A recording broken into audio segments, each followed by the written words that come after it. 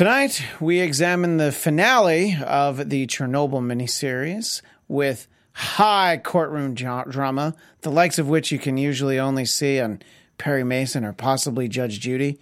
And also, we talk about the power of lies and, of course, the power of the KGB. And we'll figure out what Vichnaya Pamyat means. The Chernobyl After Show starts now. You're tuned in to AfterBuzz TV, the ESPN of TV talk. Now, let the buzz begin. Just kidding. Everyone knows what Vichnaya Pamyat means. I don't even know if we should talk about it. It's so clear what it means. We didn't even have to Google search it. We all know that apparently means eternal memory. And I don't know about you, Jeremy and Julana, but I will cherish the eternal memories of doing this after show with the both of you. It's sad that it's at an end, but of course nowhere near as sad as anything covered in any of even 1 second of this entire show. But it's great to be here. I'm Christian Blatt, joined as always by... I'm Jeremy Dan, professor at USC Marshall Business School. And... Hey guys, I'm Julana Dizon. Professor of what? Professor of Chernobyl After Show. Well, you are now. You Yeah. know, just 5 short weeks ago, you're like, I don't know. Atomic scientist. Let's talk a little bit about this episode. I think that this has a very different feel. We delve into the stakes and the causes, and it's there's tragedy even in this episode. It has a different feel. What did you think about this episode, Julana? I was slightly sad that the show was ending, but we've obviously been waiting so long to. Yeah. This is what everybody wants to know. Everybody wants to know what happened that made it explode. So satisfied and sad was how I felt. And what about you, Jeremy? I was impressed. Very quality show with a lot of important meanings that we're going to talk a lot about in this show. Just a thank you to HBO and everyone that put that out there. And really impressed as well by the storytelling method. I thought it was a really interesting approach. This actually had both the beginning of the story and the end, because the really interesting use of flashback that was really key to our understanding of the whole, all the reasoning behind this. It was very effective the way that the episode started with a flashback to, I think the assumption is earlier in that day, where we just see everyone going about their lives, people that we've seen, how terribly their lives were impacted. And, there are quite a few of them are people that are no longer with us by this point in the story. And if you want to be even more morbid about it, are not with us at this point, 30 some odd years later in real life. So I thought that was very effective. And yes, the flashbacks, seeing the series of events go into motion, and as it's talked about, the fact that Legasov makes the point for sort of the fundamental problem, which we will talk about later. But before you get to the point where that problem doesn't compensate for the other problems, you get to just everyone wanting to cut corners and being lazy, and sort of this test that they needed to get done. And I thought it was interesting to see it was kind of implied even in the first episode. You can tell by the way people were acting. It's like, okay, it's this guy's fault. These people realize what they did because they followed the orders, but they actually see all of it. I thought was great. What did you think, Jeremy? So first of all, I don't think the people that we would find at fault viewed it as being lazy. I think they viewed it as really accomplishing the party goals and their goal with energy when they were working on that test, because they ultimately, a big part of having the test is proving the glory of the Soviet state and the efficiency of their planning and all of that. So they probably thought they were model Soviets when they were having all those discussions at the beginning. We're talking about Burkhanov, Fomin, and Dyatlov. Well, yeah, I think Dyatlov in particular is the one who's, he's like throwing the manual at the guy that say, it's like, yeah, review this. I think he knew what he had done, and it was arrogance, because we see him, he wants to be considered for boss. This was all him trying to carry favor with the higher ups, but not really wanting to get the work done.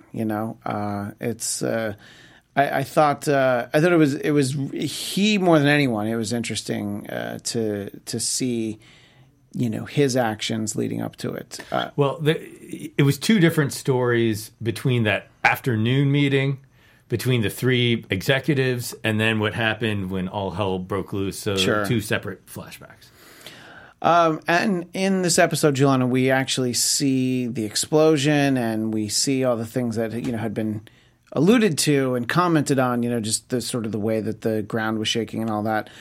Talk about just your impression watching, the job they did in kind of recreating the accident itself. I found it very interesting and eye-opening to be able to see all those parts of the reactor, what they actually looked like, because up until this point, we've just seen smoke and pieces on the ground of things. So I never actually knew what it looked like in real life or what the other ones look like today. So I thought that shot where you see it right before it explodes, the top of it when the pieces are moving up and down. Control rods. Right. Attached to the control rods. I thought that was so interesting. So I really liked that they showed all those different parts of, and where all the characters were during that whole second by second replay. Yeah, I thought the actually seeing it, and look, it's not that you get the impression that this was a cheap show, but up until this point, but those sequences are very expensive, the explosions and all that thing, and I think they did a great job, and I think it was very effective to have us not see it until this one. I think you could have definitely done a linear telling of the story where we see that in episode 1, but I thought that this reveal worked so much better. I do too. I think the reveal of the families and the idyllic situation in the town of Pripyat was well done at this point, where you sort of know what happened and you see Ludmilla looking at her husband Vasily, kind of being really good with children in the neighborhood.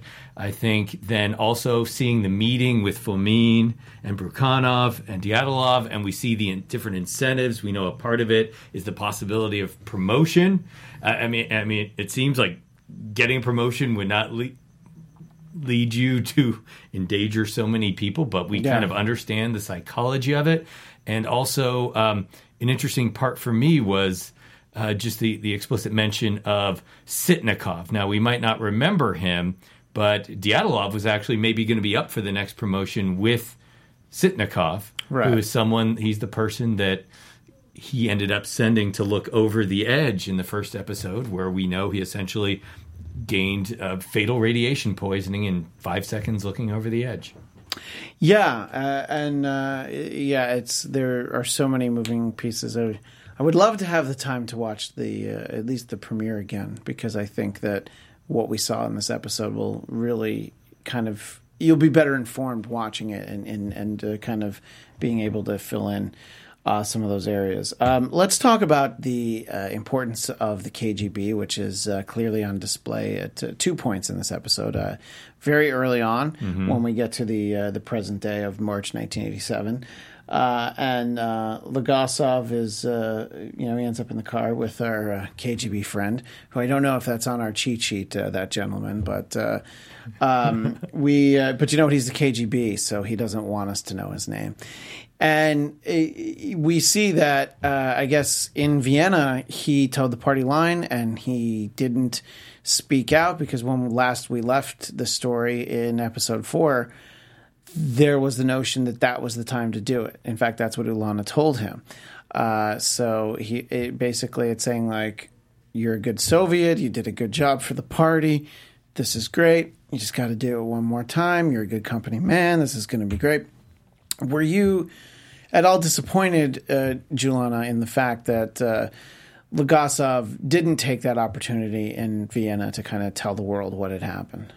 Yeah, I was disappointed because Kamyuk was setting it up as this was your shot to tell the world. But kind of what we touched on at the end of our show last week, too, was that he has a lot of reasons to not want to upset the Soviet Union, like his family and everything like that. Which now, at 5 episodes in, there's no real indication of him having a family. So it's something that they've left out of the story, which, look, you cut things out for time, but I think that would really have added to the weight of what he did and the struggle. Because now it's just like, is he trying to save his cat? Sorry, but what were you going to say? Right. I just that's how I felt about that. But then I also really liked in this episode how Kamyuk came back and she was telling him she was talking about another jury of scientists that were going to be there. So I think that played a big factor in him deciding to tell the truth, because even, that they said it wasn't going to be accepted by the state, there were still people in that room that heard it. Whether or not it was going to be officially accepted, you can't take back hearing something and having subconscious thoughts about it. Right. I mean, and that's just not to go too far down a rabbit hole, but that's the whole point of when you're in a courtroom and something gets stricken from the record. Well, it doesn't really matter because the people in that room heard it, especially if it's a jury trial. What were you going to say, Jim? Well, really quickly, what was interesting about, especially what we saw from the newspaper headlines that were shown in that car, is that he actually did tell some truth. So the easiest way to hide a lie is to hide a lie with just enough truth. Sure. And he probably did come across as someone revealing a lot more than Soviets might be expected to at that time about some of the fail-safes that had gone wrong and a lack of training and operator error. So he was viewed as being honest about that, yet did not bring up the part about the fatal flaw in the design itself, which would cost probably billions to create and show that Soviet science, as it had been designed in decades before this kind of reactor, had not won out. It was easier to blame individuals and a little bit of training and be honest about that. And there were mistakes there, but ultimately still he did hide the design flaw. And when he's speaking with the assistant director of the KGB, Legasov mentions that he understands his duty to the state, the Soviet Union, but there hadn't been any of the improvements, changes. So I think that a deal hadn't necessarily been made, but there was the expectation. I don't mind lying to the rest of the world. That's fine. We're Soviets. That's what we do.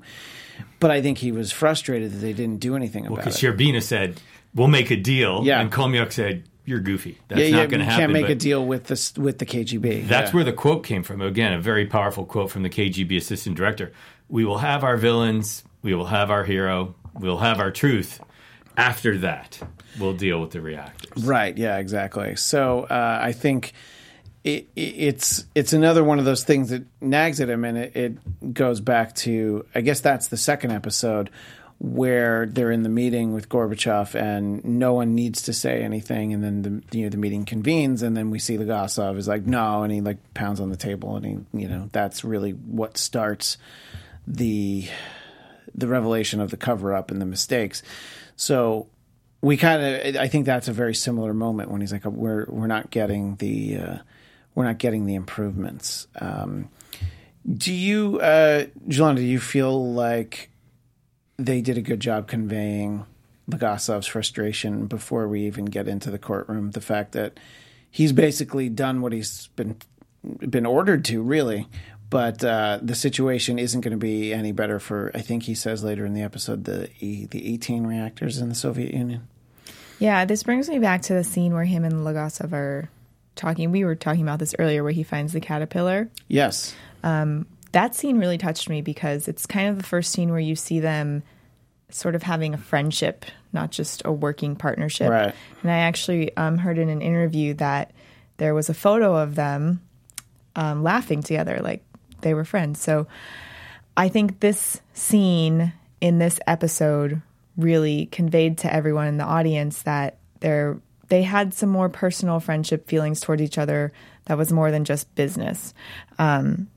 So I think what he was revealing there to Legasov was, he was kind of saying, I'm an inconsequential man, and just feeling like, you said, like everything that he's done doesn't really matter because changes aren't going to be made.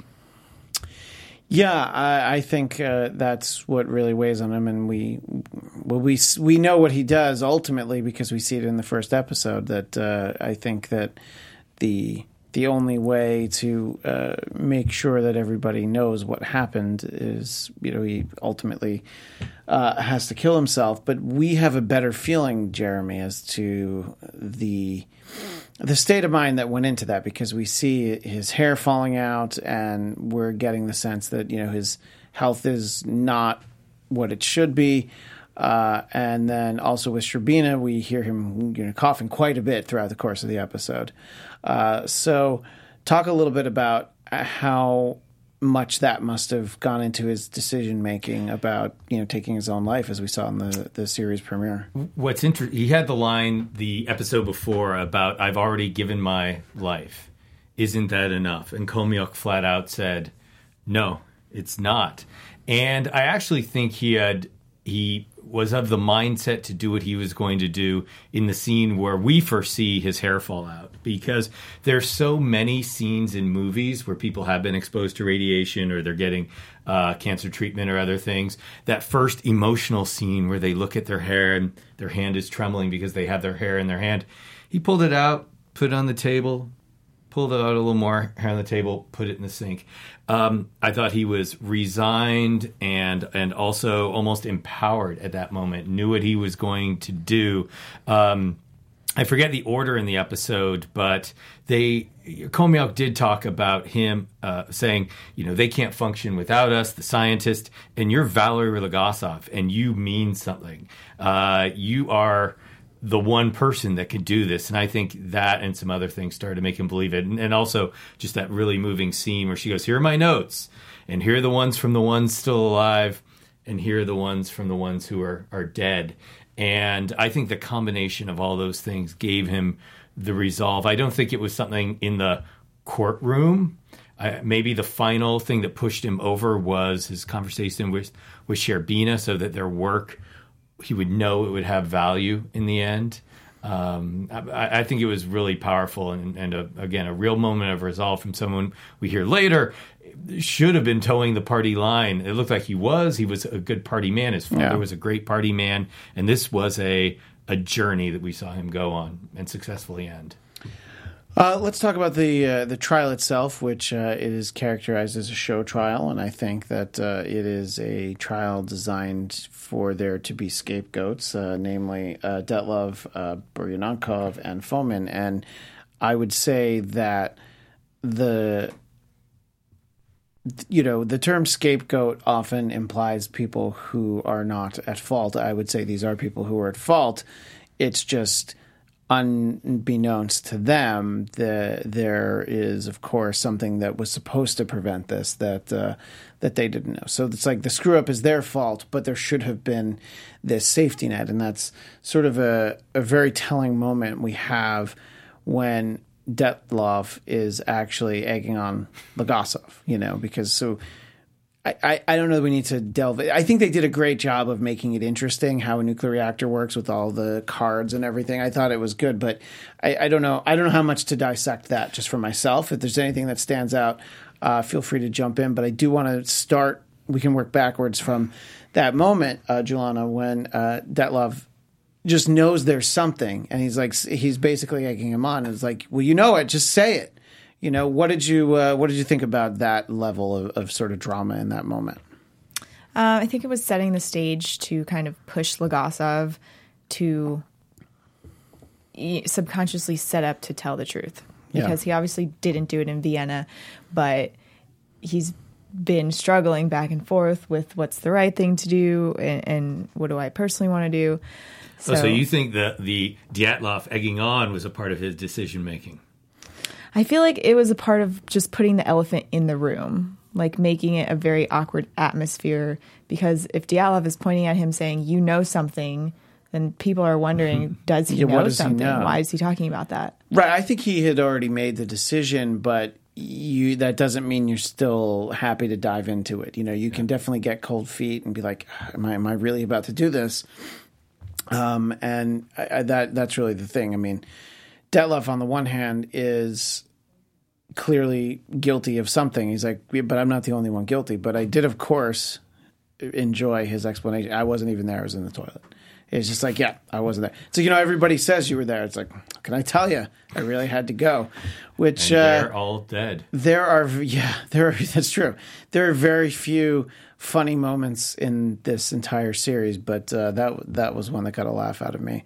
What do you think about the way that Detloff carries himself in the courtroom scenes, Jeremy? First of all, I want to jump back just to the term you used, which is show trial. Yeah. So just to make sure, in the United States, we haven't been exposed to the concept of a show trial like in some other countries. We certainly have our trials that have become media circuses, but our judicial system works differently than a lot of other countries where where there's not the judicial separation often with what we might call an executive branch or executive authority, prosecutors. And also take into consideration that the presumption of innocence until proven guilty is very far from universal truth. In fact, the burden of proof is very often on the defendant, and it is very often in a situation where you're given no opportunity to defend yourself. So where we think we might understand the term of a show trial, it's actually still a little bit of a different concept. It might be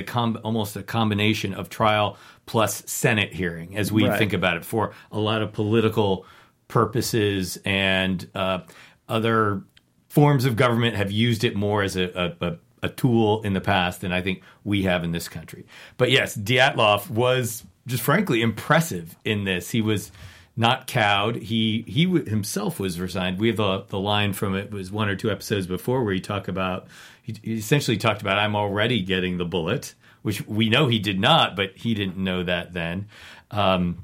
You were saying a great move or a bold move to call out. They're holding back. They know it wasn't just us. He was surprising. You think people would be cowed in an environment like that, but he showcased both his strength, his bullheadedness, his words I'm not supposed to use. I heard from our training. I mean, he just was a bastard. Sure. And I think if you listen to the author of this on some of his interviews, he really did portray him as such, because I think he probably had a respect for his strength and his bullheadedness, but I think he references that the accounts that he saw really paint him as a very disagreeable person that had a lot of responsibility here. I alluded to it a few minutes ago, but Juliana, we have the actual moment where Sherbina has basically the coughing fit and he goes outside, and then that is where we have this surprisingly tender and genuinely affectionate moment between Legasov and Sherbina, and they kind of both talk about the sacrifice. It's mentioned earlier in the episode. Legasov says this idea that he went willingly into an open reactor, basically, and that should be enough sacrifice. But he also talks about how they could not have done it without Sherbina, which we'll see more of in a moment. But talk a little bit about watching that interaction and some of your thoughts watching the two of them together. Right, and I apologize. I must have got confused earlier because that's what I was talking about earlier. So I thought you were talking about something else. No. I'm talking about it now because I did reference it before, but this is it sort of takes away from it's like a break in the trial, and they have this moment, and to me, Legasov saying that you did the things that no one else could have done. It's like, any scientist could have done what I did. Right. But we needed you to actually make this happen. And do you think that kind of inspires Sherbina to stand up when Legasov's about to tell the truth? That's the aspect of it that I thought we should focus on now. Right. Yeah, I 100% think that inspired him. Like I was saying, this is the first time that we really see tender feelings between them. Yeah. And it was touching. Probably one of my favorite moments of the series. But, Legasov was saying how they got sent the one good guy. And he referenced that. He said that Sherbina gave them everything they needed. Anything that Legasov asked for, Sherbina made sure it happened, and he was the one that had the connections and could pull the strings to get those things that Legasov was insisting that they needed to take care of the reactor. So I think it was a really good partnership where in both cases, they both needed each other. Legasov said, they heard me, but they listened to you.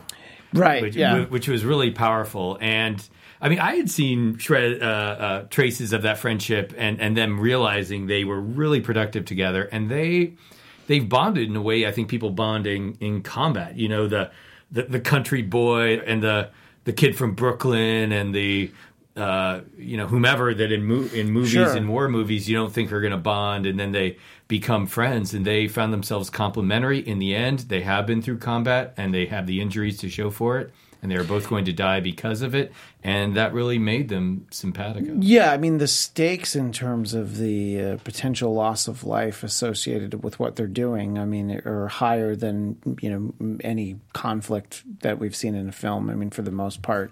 So, I think that's very... And just to think about their initial interaction, when he has him explain to, when Sherbina asks Legasov to explain how a nuclear reactor works, he says, great, now I don't need you.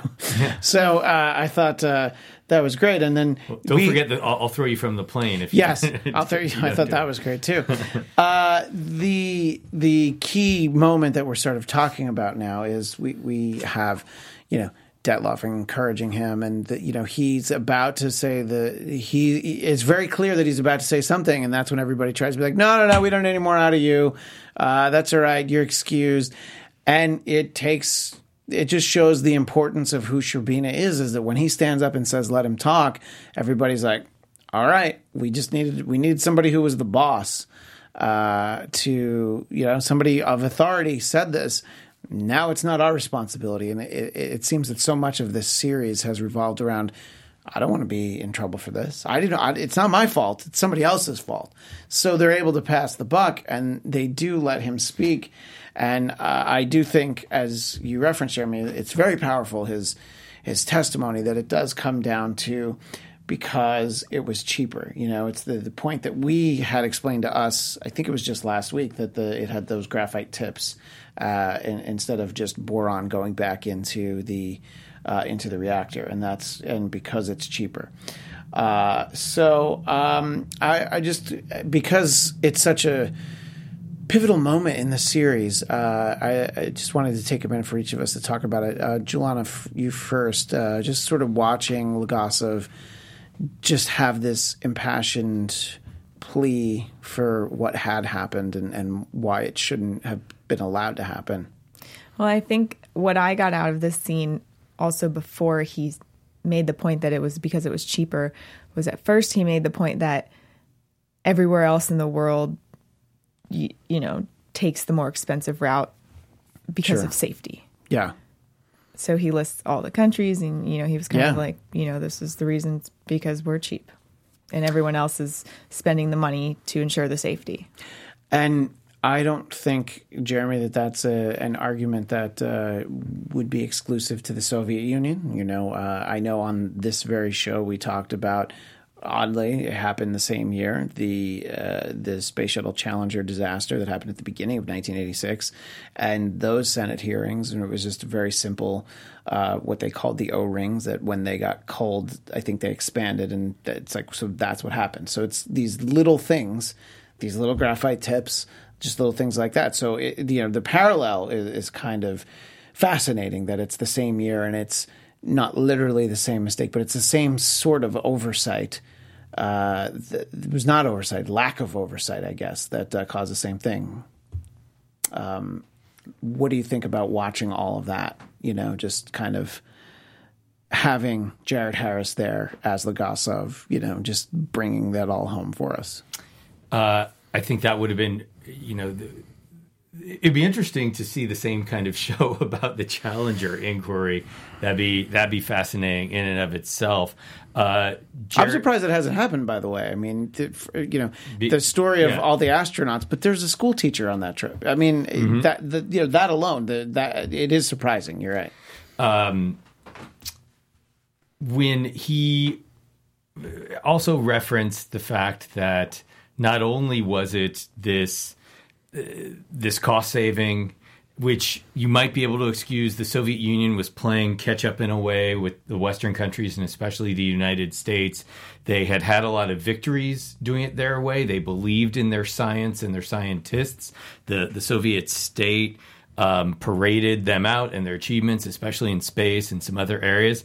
And ultimately, though, when he talked about that, essentially no one knew the AZ5 button. Yeah. AZ5, or we call a scram button, the fail-safe wouldn't work. That was the scariest part about the whole thing, about how it was theorized that essentially would not work in this circumstance. And even when people knew about that, they didn't incur the cost of fixing. And then the explanation that the failsafe button was actually a detonator, and it's the failsafe that caused it to explode.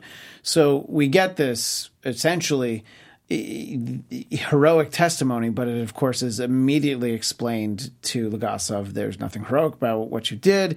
It's going to be stricken from the record. All of your accomplishments are going to be given to lesser men, and basically, no, I'm not going to kill you, but you're going to be nothing. It was an incredible scene. So first of all, if you remember, and I think we saw this detail when he was brought to the prison where Khomyak was a few episodes ago, and there were rooms with drains in the middle. That's for when they wash down the blood and other things like that. And he was brought to a room with a drain. Yeah. So I'm sure he was looking down on it in the room, not knowing what his next few minutes or hours would be like. But just that speech from the assistant director of the KGB was so amazing, essentially saying, we're going to kill you with indifference.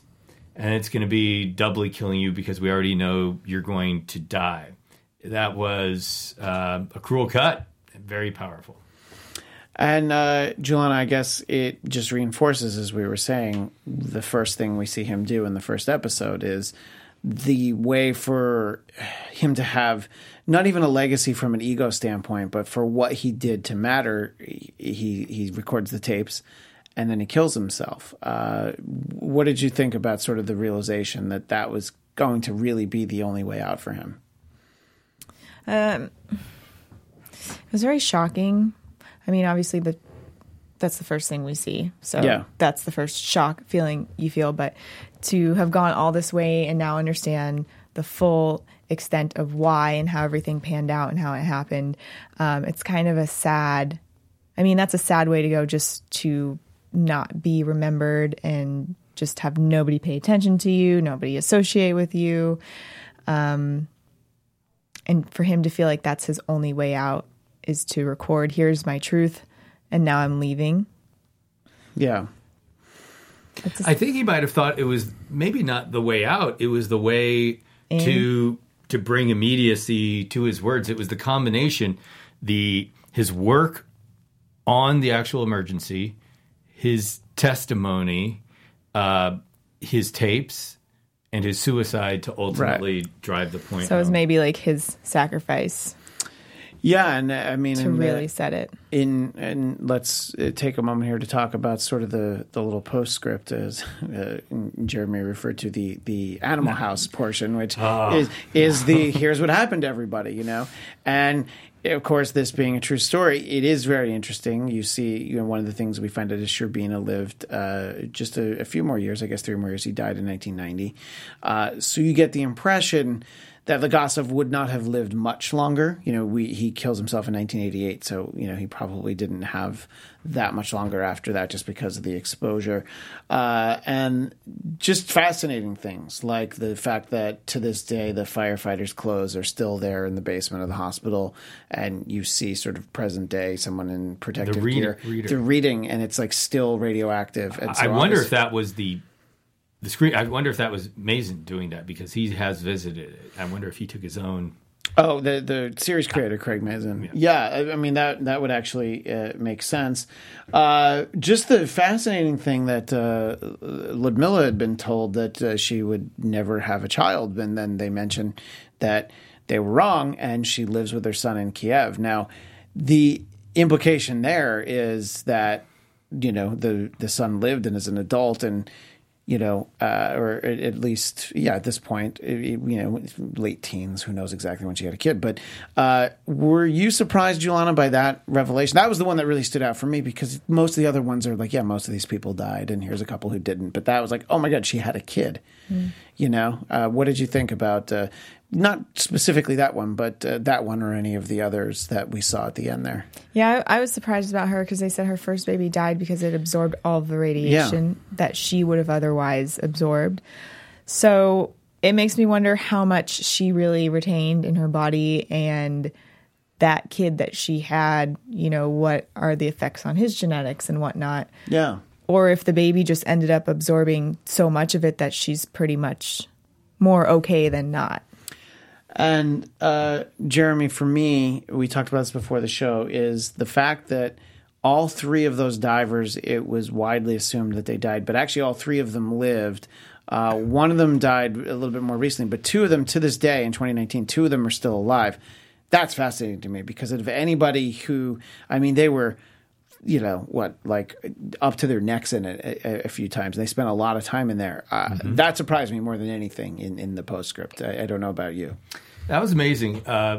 Supposedly, radiation exposure is predictable. There's the formula, which is the strength of the radiation source, your distance, and your time exposed. And it seemed like that time exposed would have been something that would be fatal for them. But I guess parts of it are unpredictable. Dyatlov, in spite of all the people he sent to their deaths, he was someone throwing up on the night of the event. I thought that was showing he might have gotten a fatal dose. I happen to know he survived to the trial and survived for a while longer.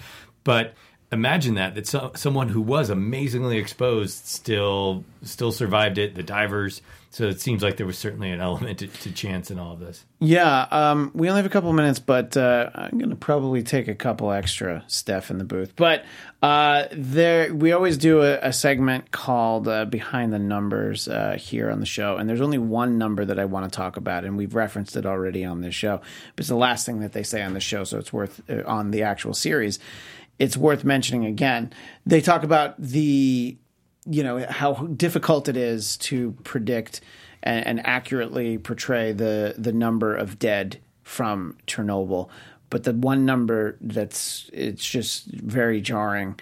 Julana, tell me what you think, that the Soviet official count to this day, and I know there's not a Soviet Union, but the official count is still 31. The two people who died instantly and 29 other people who were exposed there basically that night. And so their official story is that but then it was fine because we put the fire out. That in spite of all of this, in spite of this whole series, they still say just 31 people. What did you think about that number? That's just so crazy and unbelievable that you kind of just scoff at it. Well, at this point, it's like, of course, I'm not surprised anymore. Yeah, of course it is. I'm not surprised, of course, but it made it no less shocking for me. We know they killed tens of thousands of animals. Yeah. We know they had over 600,000 people committed to the cleanup of various types, what they called liquidators. Yeah. We know they had nearly 4,000 people that had to go onto the deadliest part of this plant, the roof with the great irradiated graphite and other materials. The life expectancy was dramatically shortened for every one of them, and hundreds of thousands and more likely millions of people in Belarus and the Ukraine had effects and were fearful throughout their entire lives. I have a friend that posted on Facebook today about how this was a very difficult show for her to think about watching, because she knows in her childhood of the fear that everyone had for many years of the way it was going to affect them. And that's one of the things that they tell us is I don't remember the number, but just the increase in cases of cancer, and that the majority of them were children, just because they're obviously the most defenseless. And and so then you contrast that with the 31, and all you can do is throw your hands up in the air and, say maybe it's good that there's not a centralized government like the Soviet Union. Well, a part of that might be the fact that they There are very few programs to compensate the liquidators and the people that did the things to evacuate. They did the things to clean up. I talked about Estonia has a small program that's just a few $100s per year. So many of the other republics don't have any program set up for the people who are veterans of doing that work. Well, having statistics is admitting failure, and even though the Soviet Union as an entity clearly was a failure because it's not around anymore, they still don't want to own up to that, and that's why I think we get that. So why we're taking these extra minutes here is just because I wanted to kind of look back on the show as a whole and just sort of any interesting just conversation about the fact that, you still can't go to where this is. You can't go to the Chernobyl reactor. I think you can get close to it. And I think people have. I don't understand why anyone would go anywhere near there. But that's my understanding is that you can. And of course, the plant itself, we've seen it's basically in the concrete sarcophagus. But what are some of the other things you wanted to make sure that we addressed before we wrap up the series, Jeremy? A mantra of this talks about lies and the truth. And it resonates in today's society. And it makes you realize that as we think about government and all the complaints people have, if you think about the elements of government, effectiveness, efficiency, transparency, and accountability. So many people complain about the effectiveness, it's not getting anything done, the efficiency, they're spending too much. But it makes you realize that transparency and accountability, ultimately, that's the only thing that's going to lead to really the first to it all. So those two might be the most important in our society, and we should fight for those at every juncture where we can. Yeah. For me, just looking back on the series as a whole, I mean, as it's gone along, people who haven't been watching it or been meaning to watch it, I tell them the same thing, that it is the opposite of fun, but it is an amazingly well-told story with just amazing performances. It's important. I thought it was very wonderfully cast. It was just incredibly written, and it's it really came to a head last week for me when I tried to at least be lighthearted about the fact that we got to see the two worst jobs that anyone on television has ever had, which is the canine duty and sweeping the roof. But just on the whole, Julana, when we talked on our first after show here, you didn't know much about this incident. So having seen these 5 episodes, what do you think now from these 5 hours that you've spent in this world? I feel a lot more educated, especially a lot on the ideology of the Soviet Union. And just to see throughout the 5 episodes how much they go into covering things up and telling lies just to keep this seemingly perfect, idea of their country. And I just feel like it was really eye-opening for me, like you said, not knowing that much about it. Like pretty much when I started watching, I only was familiar with the name of the accident. Sure. And that was about it. So really interesting. And then also interesting to know just now in present day that, like you said, there were still 3 reactors operating there at the time. And just, I feel a lot more aware about things like this now. Yeah, and I mean, there are nuclear reactors in this country as well, right. And not as many as there could have been or as there once were, but not too far from where I grew up in New York State is one called High Point, and it was just sort of always there, and maybe that's why I knew much about this, but after 3 Mile Island and Chernobyl, you were very aware of just nuclear energy. The United States still gets approximately 20% of its power from nuclear power plants. And countries like France get a lot more of it, so there is always the argument that it can be safe, but you can't cut corners. I think if you can learn anything from this series, you have to spend the money. It's a very interesting debate in our time. When it's safe... Yeah, and sure. It's essentially the most environmentally friendly you could in some measurements. Yeah. And when it goes wrong or when you don't dispose of the waste in the right way, it is by far the worst. Jeremy, like me, you were definitely familiar with the story heading into this, and I think I knew some of the big things. It turned out that I didn't know anywhere near as much about this as I thought I did, and it was just fascinating to watch it all unfold. I knew the big bullet points for the incident as a whole and the fact that there was the cover-up, but I didn't know most of this, and it was fascinating to me to watch, to fill in all these blanks. The thing that stood out the most to me was kind of in the middle of the series when Jared Harris, Legasov, went through what the toll might be in terms of the tremendous evacuations and the fact that an area that today has, I think, over maybe even approximately 200 million people would essentially have to be evacuated. An area about the size of the United States west of the Rockies would be uninhabitable for thousands of years. So that was well beyond what I ever thought it was going to be. Well, we do hope that, not an enjoyable series, but very well done. And I don't know, I think it was important. But we hope you enjoyed our conversation with it whenever you're watching this. Please feel free to jump in and comment in the archive version on YouTube or on iTunes.